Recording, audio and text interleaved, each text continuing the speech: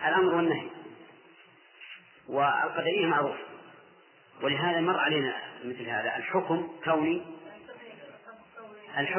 وشرعي، نفس التصرف بمقتضى الربوبية كوني وشرعي. نعم، مثل الإرادة كونية وشرعية. نعم. نعم، هذا تفسير، يعني اتقوه بالطاعة. نعم. عندما نعم. أي. والله على كل حال تبرأ الذمة بذلك، لكنه لم يصل إلى درجة الكمال. ولهذا نحن نقول دائما ينبغي للإنسان عند فعل العبادة أن تكون له نيتان.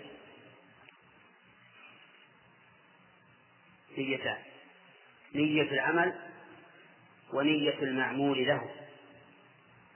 نية العمل هذه كل الناس ينوون هذا، يأتي يصلي الظهر ينوي صلاة الظهر، لكن نية المعمول له أنه يريد بذلك التقرب إلى الله عز وجل، هذا كثيرا ما يغفل الإنسان عنه، يصده الشيطان عن ذلك. هنا بعد نية ثالثة نية المتابعة للرسول صلى الله عليه وسلم، نية المتابعة. فكل هذه المعاني نسأل الله يعفو عنا، هذه تغيب عنا كثيرا. لا نية امتثال الأمر وهي نية المعمول له، ولا نية المتابعة للرسول صلى الله عليه وسلم، لأنك إذا نويت إذا شعرت بهذه النية أحببت الله عز وجل وأحببت الرسول، وشعرت بأنك عبد لله متبع لرسول الله، وتجد للعبادة طعما لا تجد إذا أتيت بها على سبيل العادة. ولهذا نقول عادات الموفق عبادات، وعبادات الغافل عادات. نعم. من ما فيها رأي أو شرطي. طيب، ما المراد في قوله أفأنت تنقذ من في النار؟ الخطاب لمن؟ النبي صلى الله عليه وسلم. نعم. والاستفهام للنفس كالأول. نعم. طيب، هل الهمزة الثانية أصلية مؤسسة أو زائدة للتأكيد؟ ما في رأي آخر؟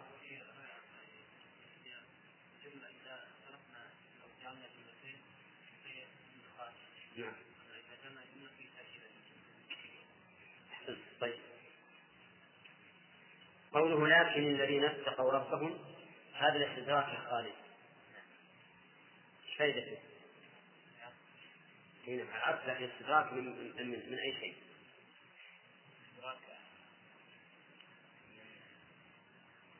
بين العذاب يحكم بعض يستدرك يعني لما قال أفان حق عليك الامتلاء استدرك فقال لكن الذين يعني أنهم لم يحق عليهم. طيب، ما إعراب الذين اتقوا يا عبد الله؟ نعم، لكن الذين اتقوا الذين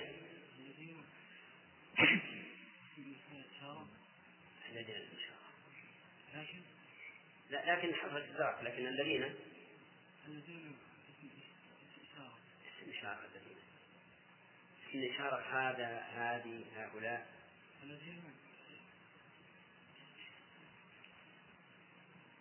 ما قرأت النحو؟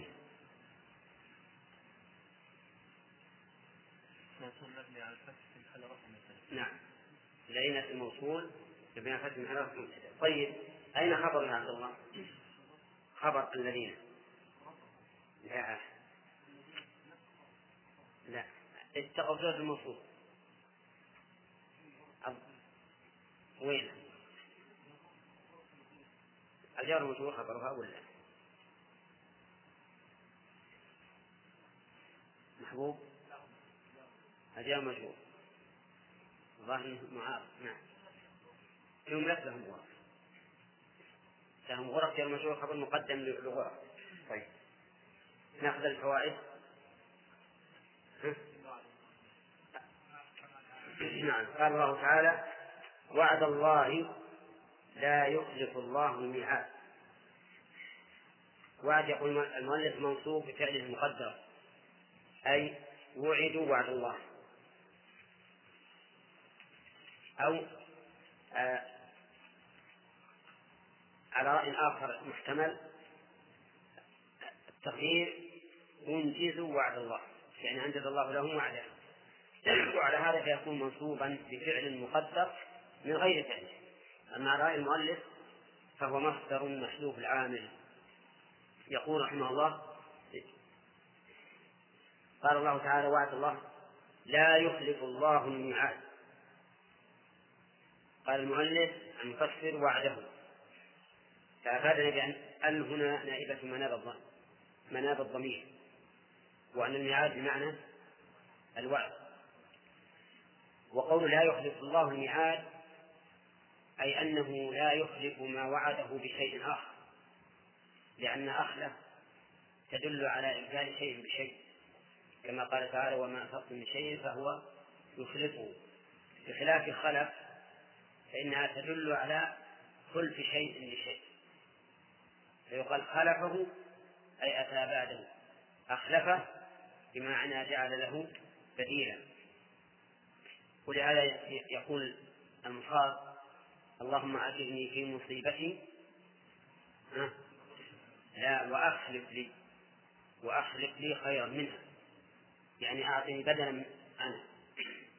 وقول لا يخلف الله الميعاد إنما كان كذلك بكمال صدقه وكمال قدرته، لأن إخلاف الميعاد إما أن يكون لكذب الواعد وإما أن يكون لعجزه، والله عز وجل منزه عن هذا وهذا، فهو كامل الصدق كامل القدرة.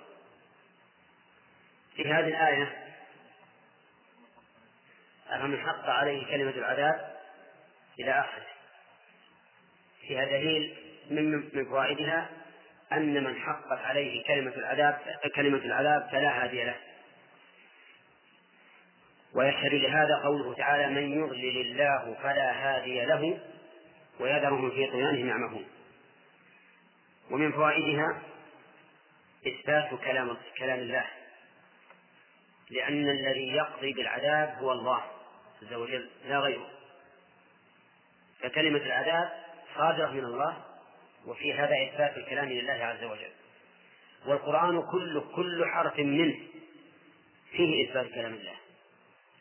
لماذا؟ لا، في كل حرف من القرآن إثبات كلام الله.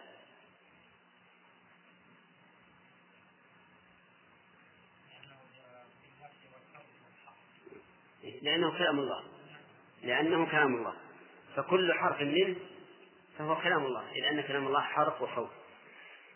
ومن فوائد هذه الآية الكريمة أن النبي صلى الله عليه وسلم لا يستطيع أن ينقذ من في النار، وإذا كان هذا للرسول صلى الله عليه وسلم فغيره من باب أولى. ومن فوائده أن من حقت عليه كلمة العذاب فإنه في النار، لأننا قلنا إن الظاهر هنا نائب مناب المضمر، وأن التقدير أفأنت تنقذه. ومن فوائد هذه الآية بلاغة القرآن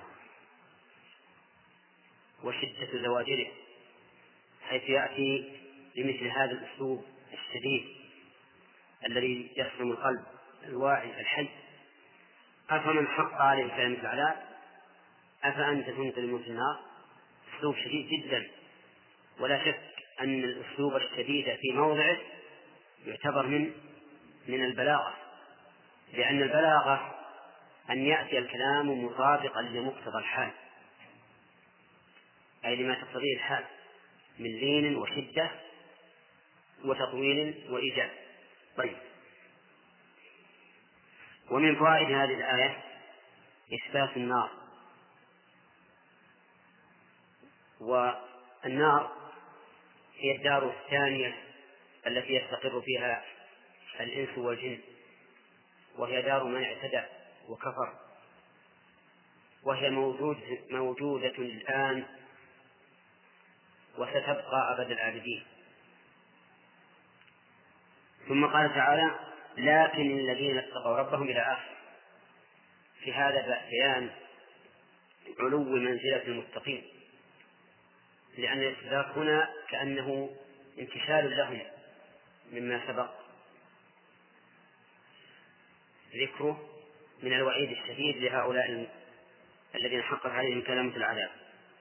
من فوائدها أن التقوى سبب لدخول الجنة، لقوله: لهم غرف إلى آخره. ومن فوائدها أن تقواهم لله له سبب سابق ولاحق. فالربوبية الخاصة في قول ربهم اقتضت أن يتقوه، وهم يتقون ربهم الذي سيثيبهم. فالتقوى لها سبب وهو عناية الله عز وجل بهم، هذا لاحق سابق، ولها سبب لاحق وهو ما يرجونه من ثواب الله عز وجل.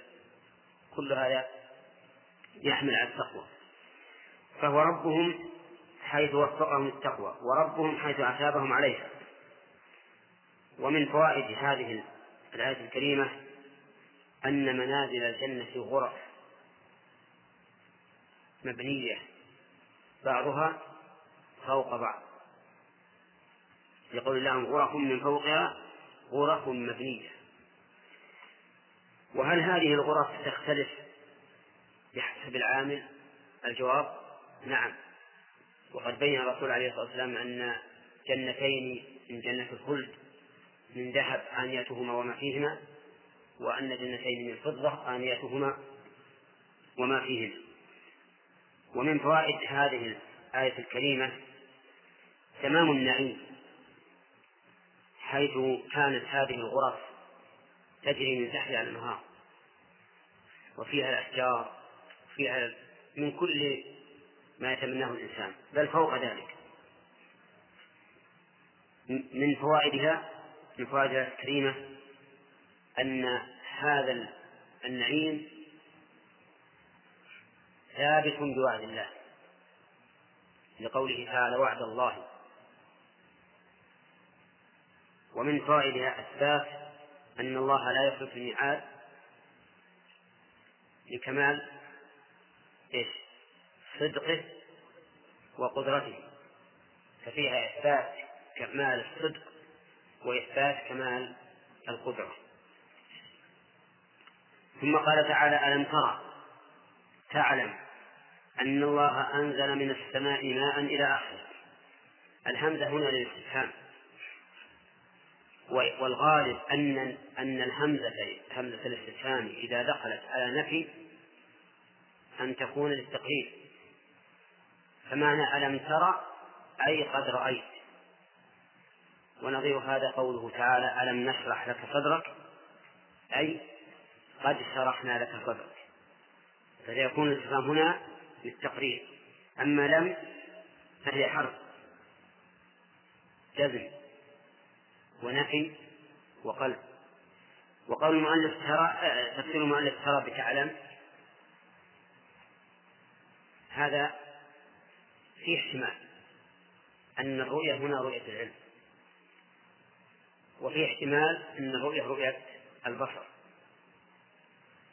فإن كان شيئا مشاهدا للإنسان بحيث يكون حوله فهي رؤية بصر تتبعها رؤية العلم، وإن كان بعيدا يسمع عنه سماعا فهي رؤية علم. والخطاب في قوله ألم ترى إما للنبي صلى الله عليه وسلم وإما لكل من يتأتى خطابه، أي من يصح منه الخطاب. نعم. ألم ترى أن الله أنزل من السماء ماء، من السماء من العلو، وليس المراد بذلك السماء، وليس المراد بذلك السماء السقف المحفوظ، لأنه من المعلوم أن المطر ينزل من السحاب، والسحاب قد بين الله في آية أخرى أنه مسخر بين السماء والأرض. وعلى هذا فيكون المراد بالسماء العلو. وقوله ماء هو المطر. فسلكه ينابيع في الأرض. سلكه بمعنى أدخله، ومنه سلك الخرز يدخل فيها حتى ينظمها. وقول ينابيع جمع ينبوع، أي جعله، يقول المؤلف، أي أدخله في أمكنة نبع، أدخله في الأرض. ينابيع يعني ينبع متى أراده الإنسان، وذلك من تمام الحكمة وتمام الرحمة، لأن هذا الماء لو بقي على ظهر الأرض لأنتن وفسد، ولا أفسد غيره أيضا. فكان من رحمة الله أن يدخله في الأرض يخزنه، كما قال تعالى في آية أخرى: وأنزلنا من السماء ماء فأسكناه في الأرض وما أنتم له بخازنين. وقوله ينابيع في الأرض ثم يخرج به زرعا مختلفا ألوانه.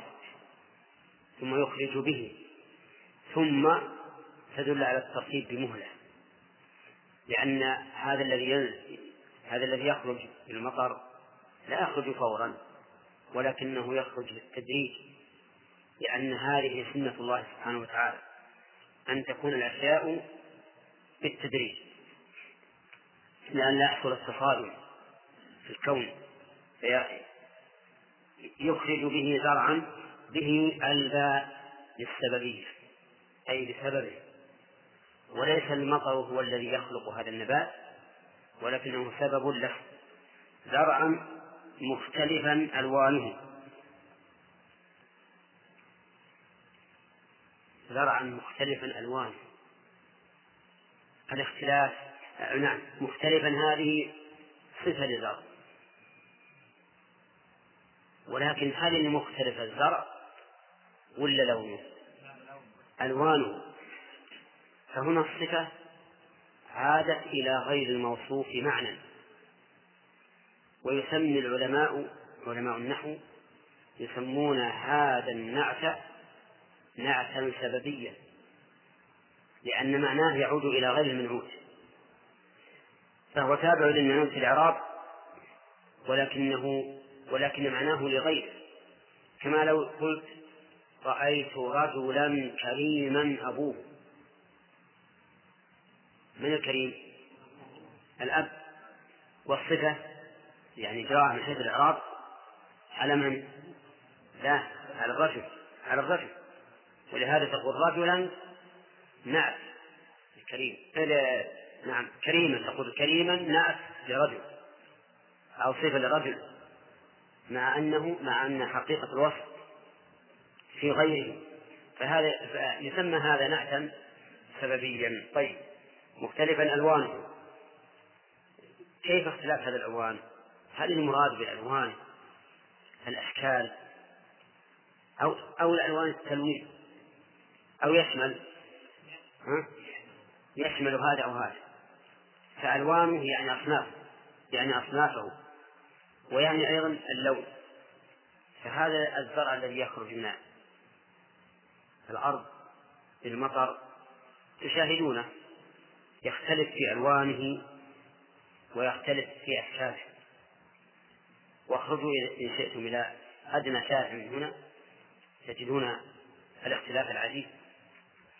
شجرتان إلى جنب، ومع ذلك تجد هذه أوراقها مختلفة عن هذه، وتجد لونها مختلف عن الأخرى، وتجد الزهرات التي فيها أيضا تختلف، وتجد الثمر الذي يخرج منها يختلف، مع أن الماء واحد والأرض واحدة.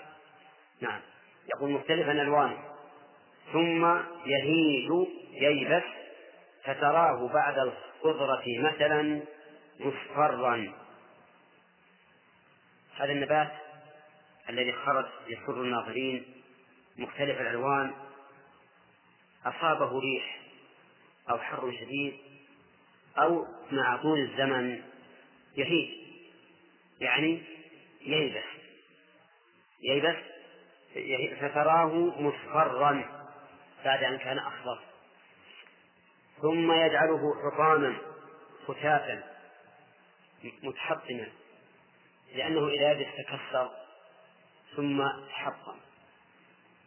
طيب، إن في ذلك لذكرى تذكيرا لأولي الألباب، يعني العقول يتذكرون به لدلالته على وحدانية الله وقدرته. إن في ذلك لذكرى، إن في ذلك المشار إليه كل ما سبق: إنزال المطر من السماء، إدخاله ينابيع في الأرض، إخراج الزرع به، عود الزرع إلى الاصفرار والتحطم. هذه عدة أشياء تذكر الإنسان: إنزاله من السماء، وإدخاله في الأرض، وإخراج الزرع به، واختلاف الألوان، هذا كله آية أو ذكرى يتذكر به أولو الألباب على قدرة الله عز وجل وعلى رحمته وعلى حكمته. ثم يهيج فتراه مصفرا إلى آخره، يتذكر به أولو الألباب على أن كل ما كمل من الدنيا هذا ناقصا، ويدل على أن هذا من المراد قوله تعالى: واضرب لهم مثل الحياة الدنيا كماء أنزلناه من السماء فاختلط به نبات الأرض مما يأكل الناس والأنعام حتى إذا أخذت الأرض زخرفها وزينت وظن أهلها أنهم قادرون عليها أتاها أمرنا ليلا أو نهارا فجعلناها حصيدا كأن لم تغن بالأمس. إذن اضرب مثل الحياة الدنيا ولا إنما مثل الحياة؟ الصواب إنما مثل الحياة الدنيا كماء أنزلناه من السماء فاختلط به نبات الأرض مما يأكل الناس والأنعام حتى إذا أخذت الأرض زخرفها وزينت وظن أهلها أنهم قادرون عليها أتاها أمرنا ليلا أو نهارا فجعلناها حصيدا كأن لم تغن بالأمس. إذن الذكر هنا ليست مجرد الدلالة على وحدانية الله وقدرته، بل هي أشمل، ومن أهمها الدلالة على أن ما كمل في الدنيا فمآله إلى النقص، فالصحة مآلها للمرض، والحياة مآلها للموت، وهكذا قس كل ما في الدنيا على هذا المثال. ثم قال الله تعالى: أفمن شرح الله صدره للإسلام فهو على نور من ربه كمن طبع على قلبه. أفمن، الهمزة للاستفهام والفاء عاطفة على إيش؟ على إما شيء مقدر أو على ما سبق، على حسب ما فصلنا أمس. أفمن شرح الله صدره للإسلام، شرح بمعنى وسع، ومنه قولنا فلان شرح كتاب فلان، يعني وسعه، شرح صدره للإسلام. المراد بالصدر ما في الصدر، أو المراد الصدر نفسه ينشرح. نعم، يحتمل أن يراد ما في الصدر، أن الله يوسع القلب فيجعله منفتحا للإسلام لا يضيق به ذرعا، ويحتمل أنه الصدر نفسه، لأن الإنسان يحس بالشيء إذا غمه أن صدره يضيق، نفس الصدر يضيق، وإذا جاءه ما يدركه نفس الصدر ينشرح، وإن كان أصل قلب لكن نفس مكان القلب يكون فيه اتساع وضيق، وهذا شيء مشاهد. فإبقاء الآية على ظاهرها وهو أن المراد بالصدر حقيقة الصدر أولى، فينشرح الصدر للإسلام ويتقبل جميع شرائعه، يتقبل الشرائع.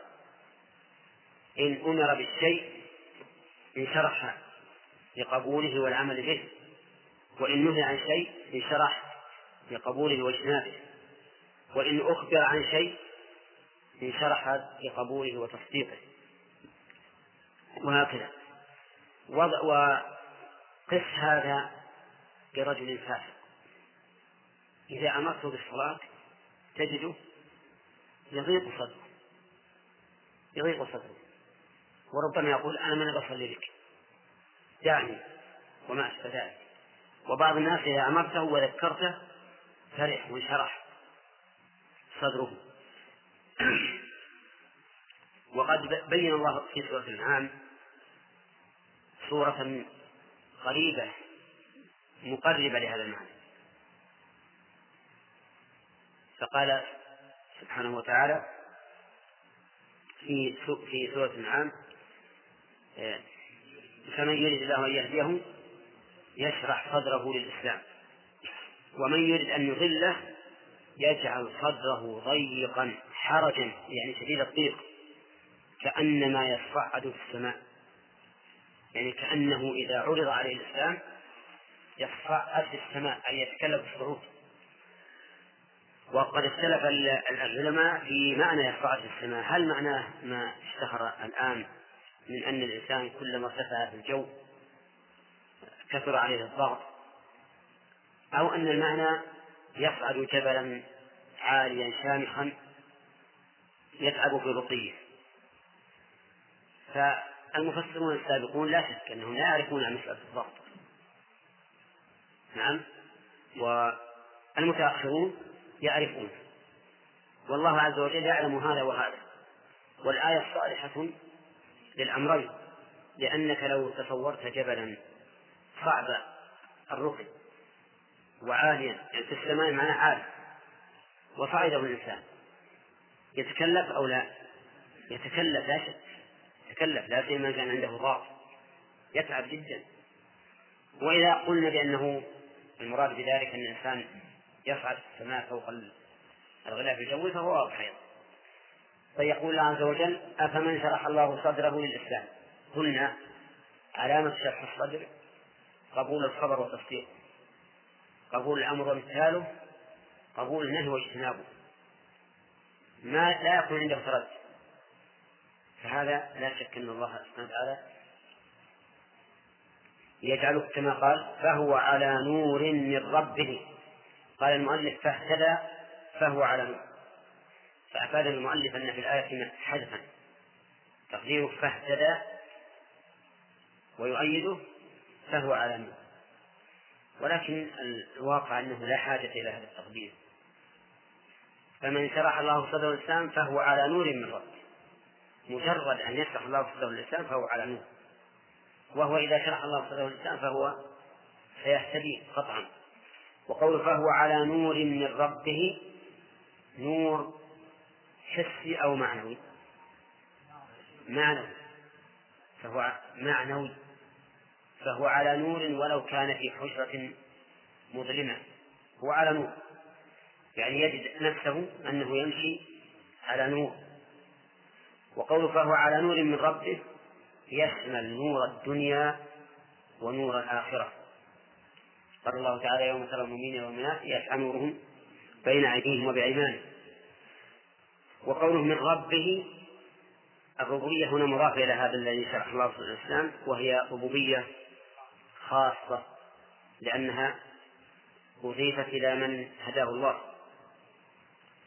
طيب، في الآية شيء محذوف دلت عليه الهمزة، وقدره المفسر رحمه الله بقوله: كمن طبع على قلبه. ولو أن المؤلف قال كمن ضاق صدره بالإسلام لكان هذا أنسب في المقابلة، لأنه ينبغي أن تجعل مقابل الشيء مضادا له ولا تأتي بشيء آخر. فمثلا لو قال الله تعالى: أفمن وسع الله قلبه، لكان المناسب أن يكون المقدر كما قال المؤلف. لكن أفمن شرح الله صدره نقول كمن ضيق الله صدره بالإسلام فضاق به ذرعا، والجواب لا، الجواب لا، فيكون الاستفهام مع المقدر للنفي. طيب من لم يشرح الله صدره فهو على ظلمه؟ نعم، من لم يشرح الله صدره للإسلام فإن قلبه مظلم والعياذ بالله، ليس فيه نور، لا نور علم ولا نور إيمان. قال تعالى: فويل كلمة عذاب للقاسية قلوبهم من ذكر الله. فويل للقاسية، ويل مبتدأ وللقاسية خبره، ومن ذكر الله متعلق بالقاسية. ويل قال المؤلف إنها كلمة عذاب، وما قاله المؤلف أصح مما قيل إنها واد في جهنم، لأن الإنسان يقال له ويل لك من كذا في غير النار، فويل لهم مما كتبت أيديهم وويل لهم ما يكسبون، فهي كلمة عذاب ووعيد. للقاسية قلوبهم من ذكر الله. القاسية اسم فاعل وقلوبهم فاعل به، والقاسي ضد اللين، واللين قلب المؤمن والقاسي قلب الكافر.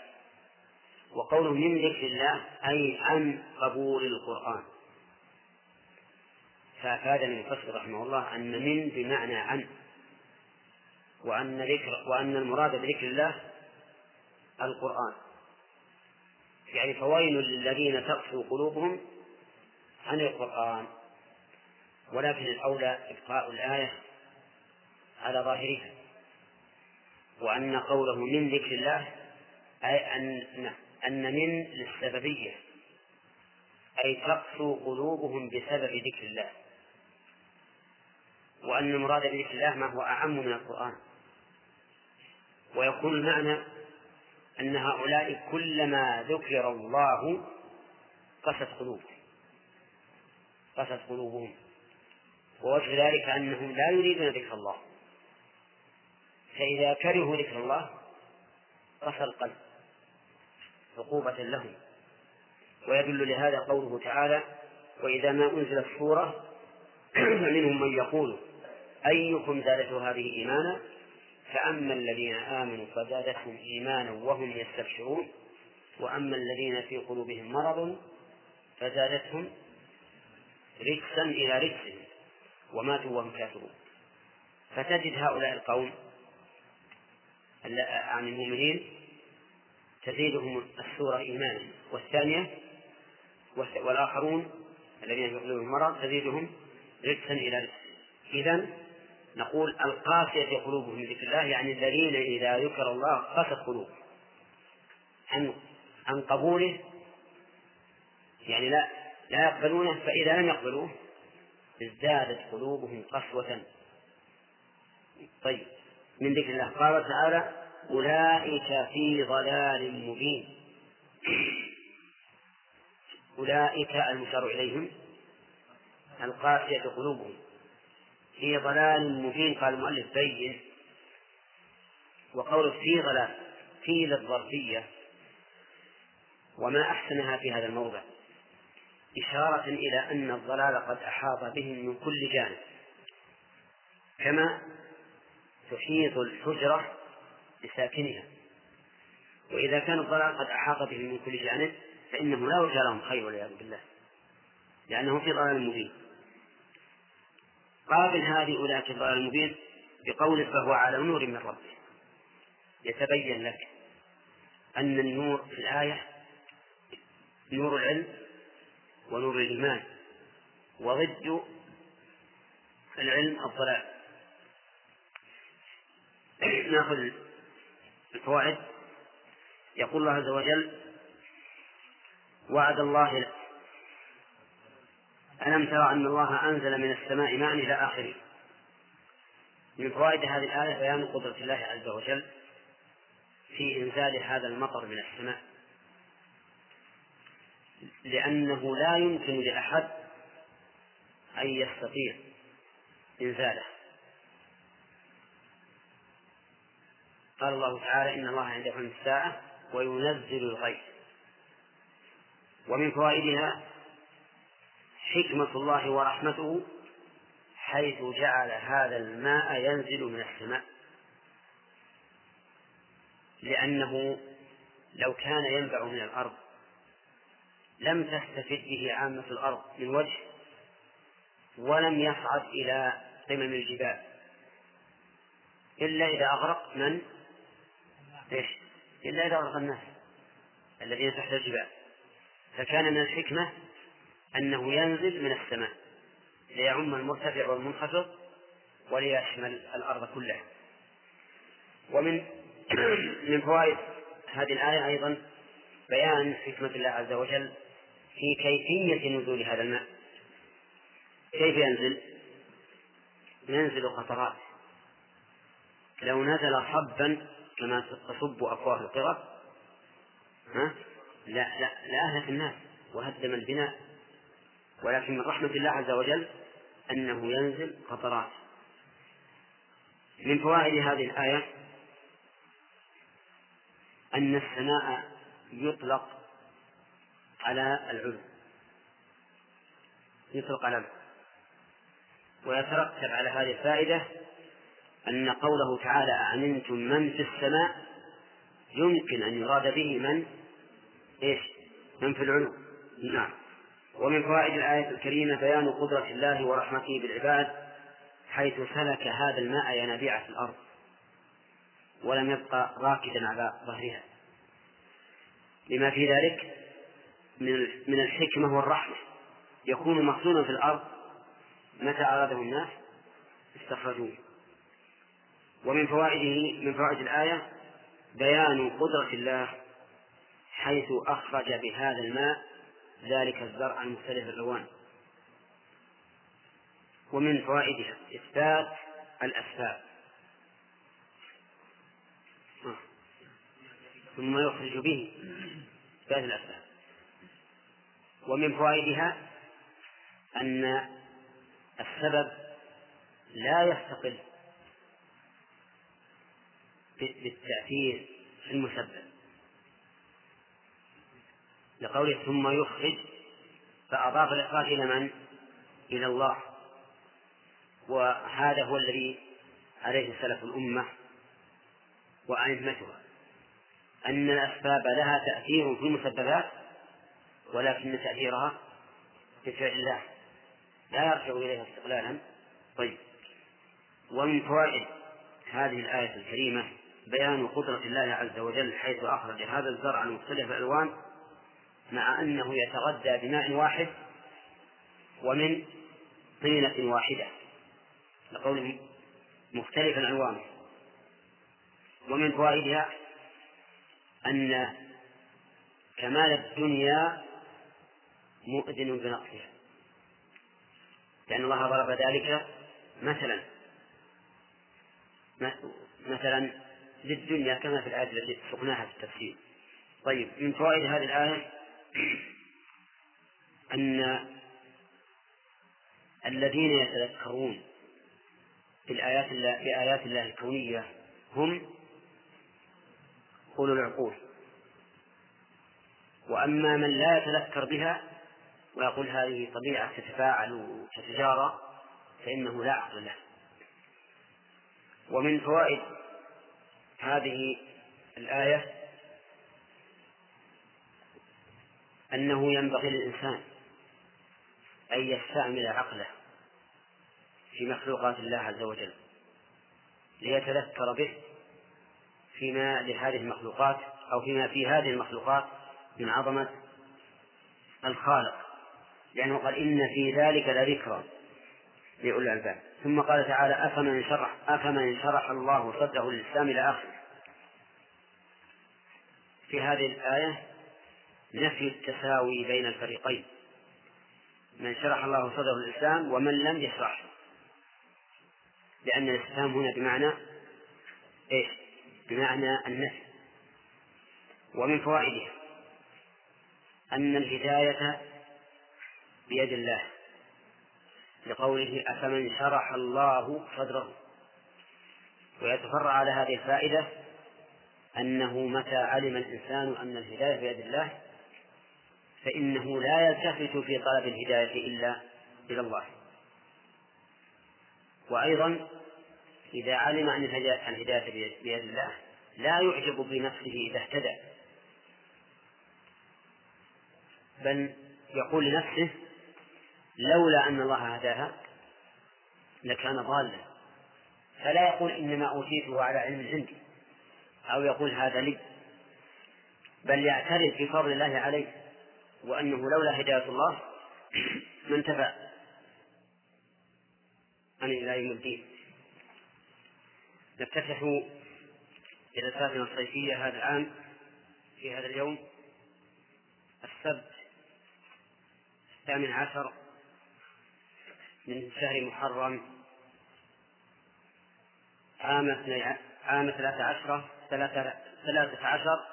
و400 وألف، ونسأل الله سبحانه وتعالى أن يبارك لنا في عملنا وفي علمنا. ودراستنا متنوعة، فيها التفسير والحديث والفقه والتوحيد وأصول الفقه، وهي موزعة بين الأيام ما عدا التفسير والحديث والفقه، فإن هذه الثلاثة ثابتة في كل يوم. أعوذ بالله من الشيطان الرجيم. أفمن شرح الله صدره للإسلام فهو على نور من ربه فويل للقاسية قلوبهم من ذكر الله أولئك في ضلال مبين. الله نزل أحسن الحديث كتابا متشابها مثانية تقشعر منه جلود الذين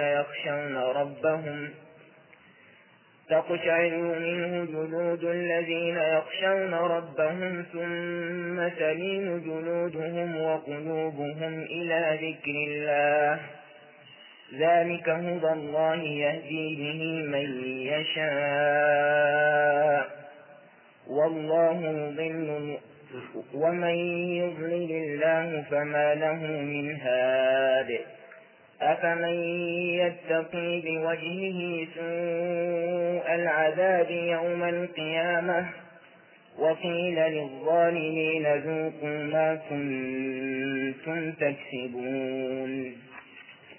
كذب الذين من قبلهم فأتاهم العذاب من حيث لا يشعرون فأذاقهم الله الخزي في الحياة الدنيا ولعذاب الآخرة أكبر لو كانوا يعلمون. أعوذ بالله من الشيطان الرجيم. قال الله تبارك وتعالى أفمن شرح الله صدره للإسلام فهو على نور من ربه.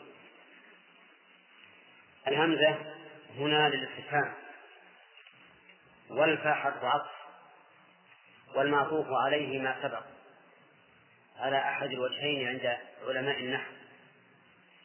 وقيل إن الفاء عاطفة على مقدر بعد الهمزة، والتقدير أغفلتم فلم تدركوا هذا الأمر فمن شرح الله صدره للإسلام فهو على نور من ربه ليس كمن لم يكن كذلك. ونحن من قبلهم فأتاهم العذاب من حيث لا يشعرون فأذاقهم الله الخزي في الحياة الدنيا ولعذاب الآخرة أكبر لو كانوا يعلمون. أعوذ بالله من الشيطان الرجيم. قال الله تبارك وتعالى أفمن شرح الله صدره للإسلام فهو على نور من ربه. أيها الإخوة، وبنهاية هذه المادة نودعكم ونلقاكم إن شاء الله.